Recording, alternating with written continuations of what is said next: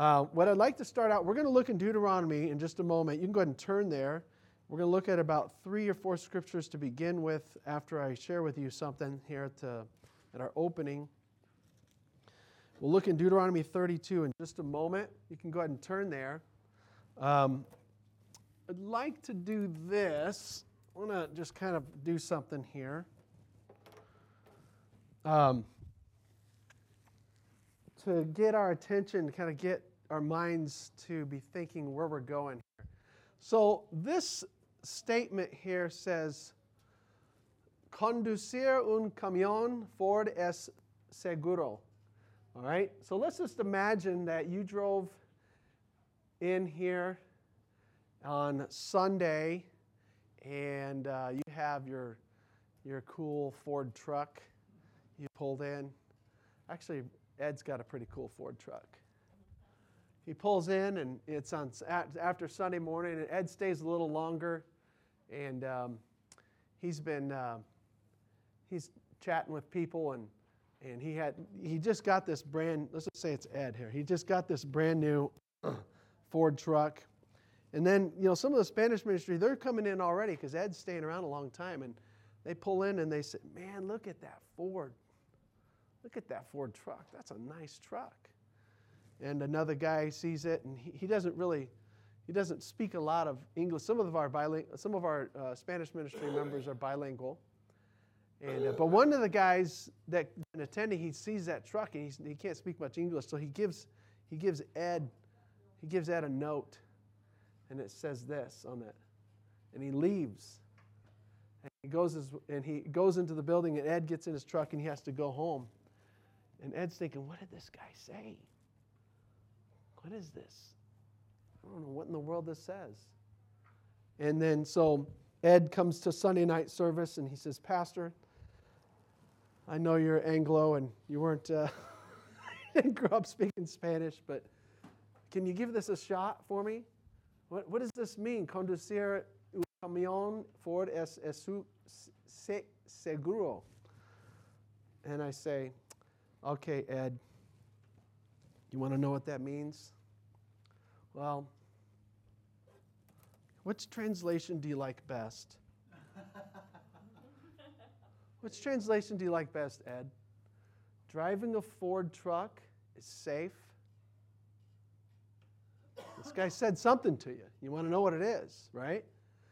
Driving a Ford truck is risky. Or driving a Ford truck is manly.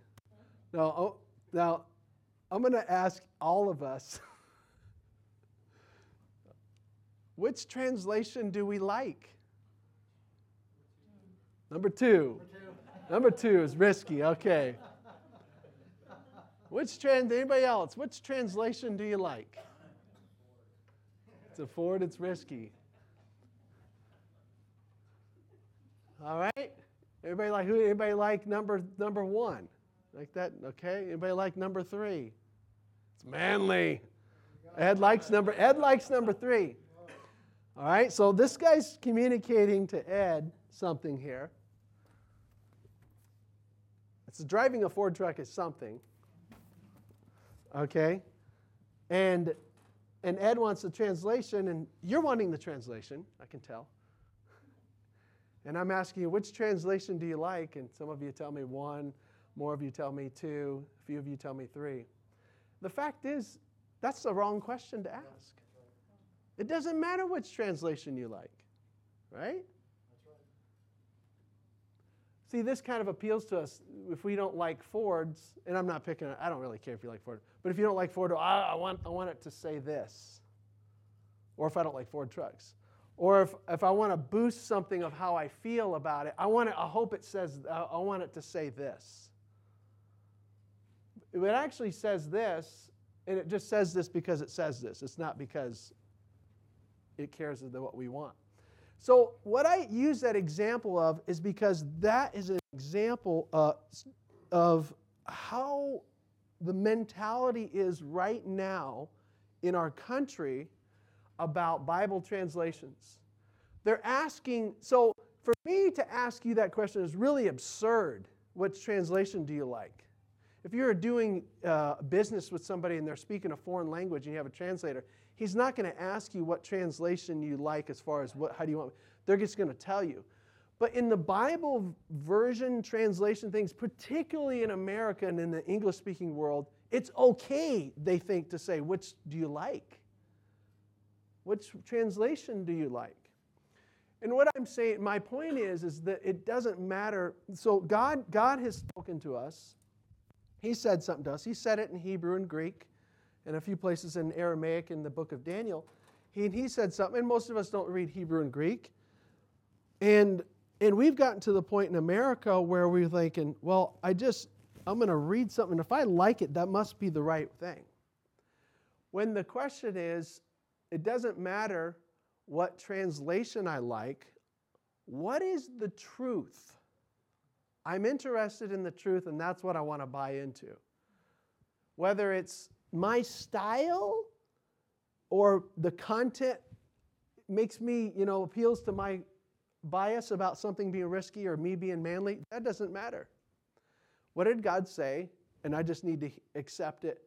And so so here's what I'm saying is, the mentality of saying, I like certain translations, that mentality can lead you into error. The mentality of saying, God, I know God said something in Hebrew and Greek, I just want to know what He said. I just want to know. I'm interested in truth. And so, here's what we're going to do. We're going to look at 7 topics. You look at the top there, or pardon me, on the front page here. I want to just give you an overview of the topics we're going to look at. And I did not give you like detailed outline. I just basically gave you a title to our discussion. The first thing we'll talk about is, do I care about truth? Do I care about truth? And that's kind of the thought I've already introduced to us today. The second thing that we'll discuss is, why should I even care about Scripture translations? Some people get to where it's like, oh yeah, all these Bibles, who cares about that? I'm just going to get one, or I'm just going to pick one. Or why should I even care about a Bible translation or Scripture translation issue? And by the way, the reason I'm even speaking about this is because I feel obligated as a pastor to shepherd us in this deal. Number 3, this is a good question. How did the Scriptures even come to us? Of course, it came to us in at least 2 major phases, the Old Testament, New Testament. We'll just step back and consider that. That's number 3. Number 4, how did the English Scriptures come to us? The King James Version is not the first English translation. And it'd be good to know how it came about. And it certainly wasn't the last one. Number 5, why should I use the King James Version? And this is what I commend to our church. And we will bring some, I believe, reasonable reasons. Actually, under that, number 5, why should I use the King James Version? I'm going to give us misguided reasons. Some people do something good for really not sound reasons. There's some misguided reasons for using this that people verbalize and I think are bad logic. So we'll look at that. There's primary reasons. That's what we'll look at. That's kind of the heart of this. Primary reasons, we use this as our standard in English. And then there's, I would call, secondary reasons to keep using it. There are some reasons. They're not the biggest ones, but they're other kind of benefit, blessings, other good reasons that are secondary for us using it. So that's all under number 5, Roman numeral 5. And then Roman numeral 6 was other particular points about translations that I want to just discuss. And then at the back there, number 7, I just threw out some sample differences between the Greek text. Notice I didn't say between the Bible versions. I do have the translation of some of it, but the big problem, one of the big problems in modern English Bibles, the underlying problem is the text they use, and it's expressed by the translation. Translation is another problem because there's different styles. So we'll look at that, and I just want to create some familiarity and awareness there for us. So let's just go and consider this thought tonight on your inside page if you want to take notes. Our introduction to our this part of this series. Do I care about truth? Do I care about truth? You know, you'll buy something that you really care about. You'll put money into it, you'll expend attention, you'll expend energy, you'll buy into something you care about. Let's look at this. Let's look at 4 passages. I only put 3 of them on there. Deuteronomy. Notice Deuteronomy chapter 32. This is called the Song of Moses. This is probably some of the last words he said. Among the last words he said, certainly the ones that were recorded. Notice what he says, chapter 32, verse 4.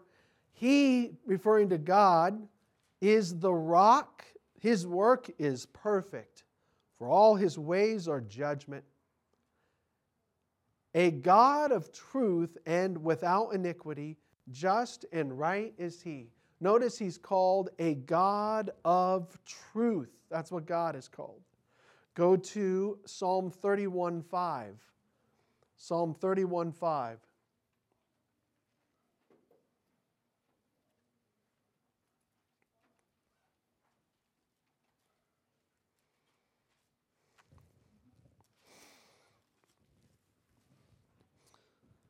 Jesus actually said this on the cross. This is originally a Psalm of David. Jesus said the first part of it. Psalm 31:5, into thy hand I commit my spirit. Thou hast redeemed me, O Lord God of truth. God is a God of truth. Right? I'm sorry, that's Psalm 31, verse 5. Psalm 31:5. All right, God of truth. Now notice Proverbs 23:23.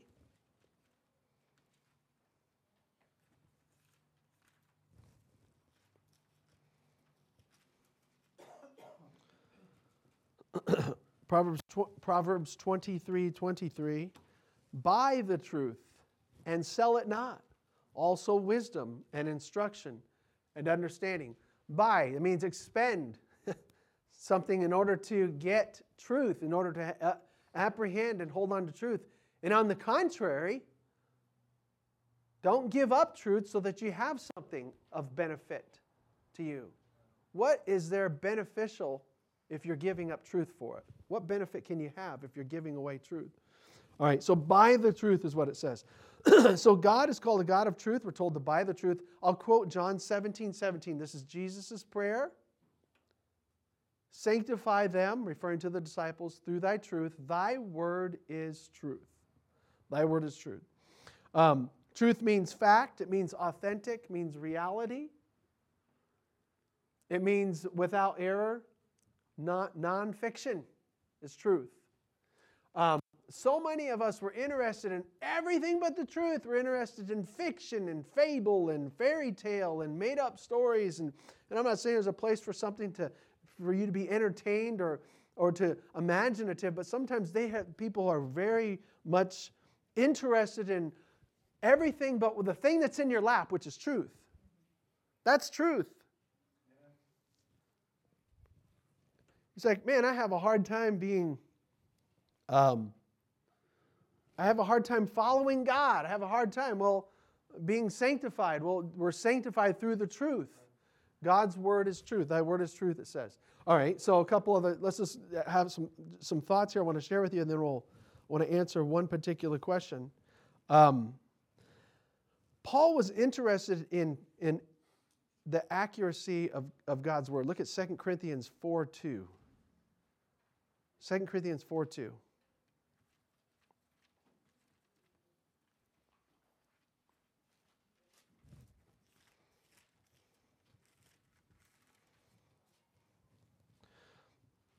Well, let's look at the whole sentence. So we'll begin in verse 1 of 2 Corinthians 4, verse 1. Therefore, seeing we have this ministry, as we have received mercy, we faint not, but have renounced the hidden things of dishonesty, not walking in craftiness, nor handling the word of God deceitfully, but by manifestation of the truth, commending ourselves to every man's conscience in the sight of God. One of the things Paul's saying in this, he says, you know what, I'm not about trickery. I'm not about, showmanship and hype and about craftiness, handle the word of God to say. Paul's like, I'm just interested in the absolute truth about, what does he say? Manifestation of the truth. Just let the truth be revealed. Manifestation of the truth, commending ourselves to every man's conscience in the sight of God. Paul was interested in accuracy. Interested in accuracy. What kind of fields of study is it important to have accuracy? What kind of fields of study is it important to have accuracy? What's that? Medical. Yeah. There was a girl who had brain surgery in Bible college, I remember, that I went to school with, and they started prepping the wrong side. She says, no, it's this side. They said, no. She goes, no, it's this side. They went and checked with the doctor. Let's get that accurate. Did they do something like that to Sonia? Or anything? They make sure it's this side, not this. Yeah. Accuracy. Well, even when, accuracy is important in the medical field. Where else is it important? Precision. Things that are precise. Where is it not? It's important in so many things, obviously. On technical things, a lot of our technology. So here's what I'm saying. All right. So you're like, Pastor Henry, come on, just, that's a funny illustration. Ha ha, Pastor Henry. But you know what? It's just easier to understand. Come on, man. I got this Bible version. It's easier to understand. And just leave me alone. Well, what good is, if something's false or inaccurate, what good is it that you can understand it? Oh, yeah. You might understand something that's inaccurate. You understand something, and it's kind of a skewed version of what God really said. So, obviously, is it important we understand? It's important we understand English. It's more important to understand, and sometimes you have to step it up and learn this English a little bit. It's important you understand. And I don't think it's beyond the typical English-speaking person to be able to understand this English, which is not Old English nor Middle English. It's It's a early modern English. This is called. You know what's hard English? Or hard? How many of you does anybody have in your Bible not the preface of the King James Version, but there is a preface. There is translators to the reader, not the one-page thing where it dedicates it to King James. Does anybody have the translators to the reader in your Bible right now? Okay. How many of you read through that? Tried. That is hard to understand. I had to block. I got my kids out. It was quiet. At night. I was turning on the light, and I focused, and I read. There's 10 pages or something, where the King James translators are explaining what they're doing.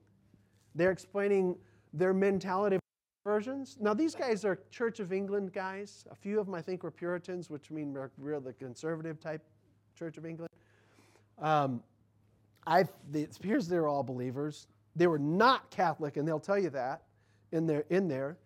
But they're explaining what they're doing, and I'm going, man, this is hard. And these are the guys, that was their modern language of that day. But when they translated the actual, man, I can understand the Bible better than them. I really can. It's easier to understand. Don't get like that.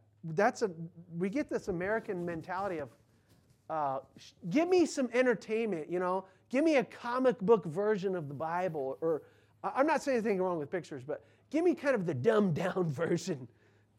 Well, then you might stay that way too long. So, okay, the accuracy of a translation is more important than the literary style. Today, now I'm trying to create an awareness in our mind. Today, again, remember, we're in America. There's kind of this consumerism, and there's this please the customer mentality constantly. Please the customer, please the customer, please the customer. Please the customer is pretty good for business. If you're running a restaurant, if you're running another type of business, please the customer, that's fine. But when you're dealing with something that's God's goods, God's goods are God's goods. I can't change them to try to please the customer.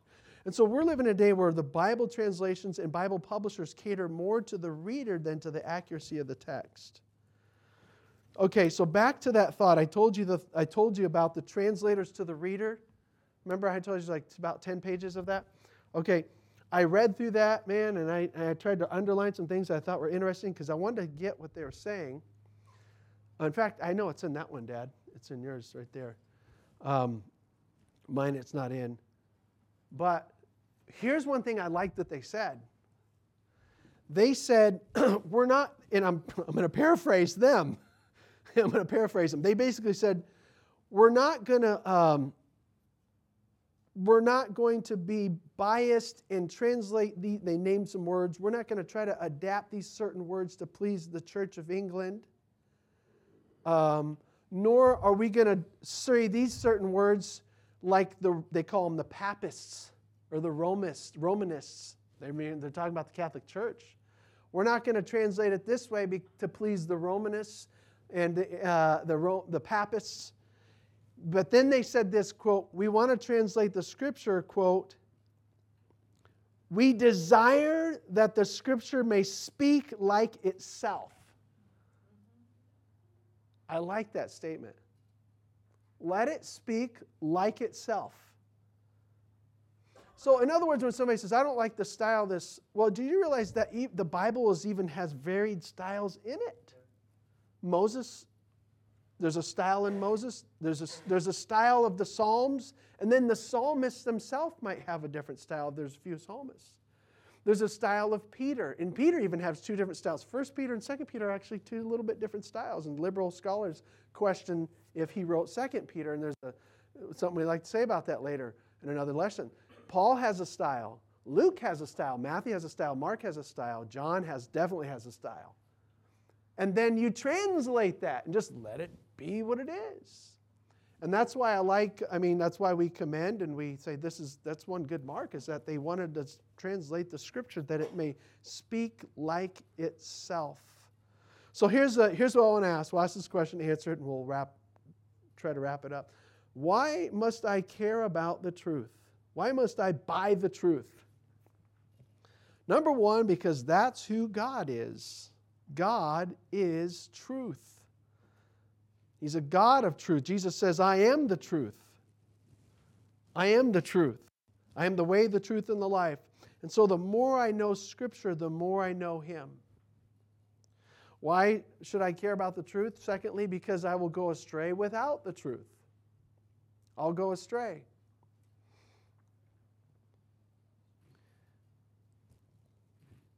See, if that guy told me this,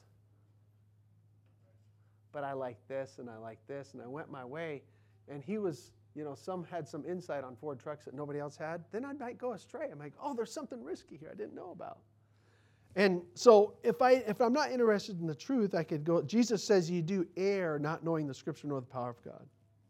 I'll go astray in my beliefs and in my behavior. Number three, why should I care about truth? Because it is disputed within the Scripture translation issue, even within communicating the Scripture. Truth is disputed. Truth is challenged. Look in 2 Corinthians 2:17. 2 Corinthians 2:17.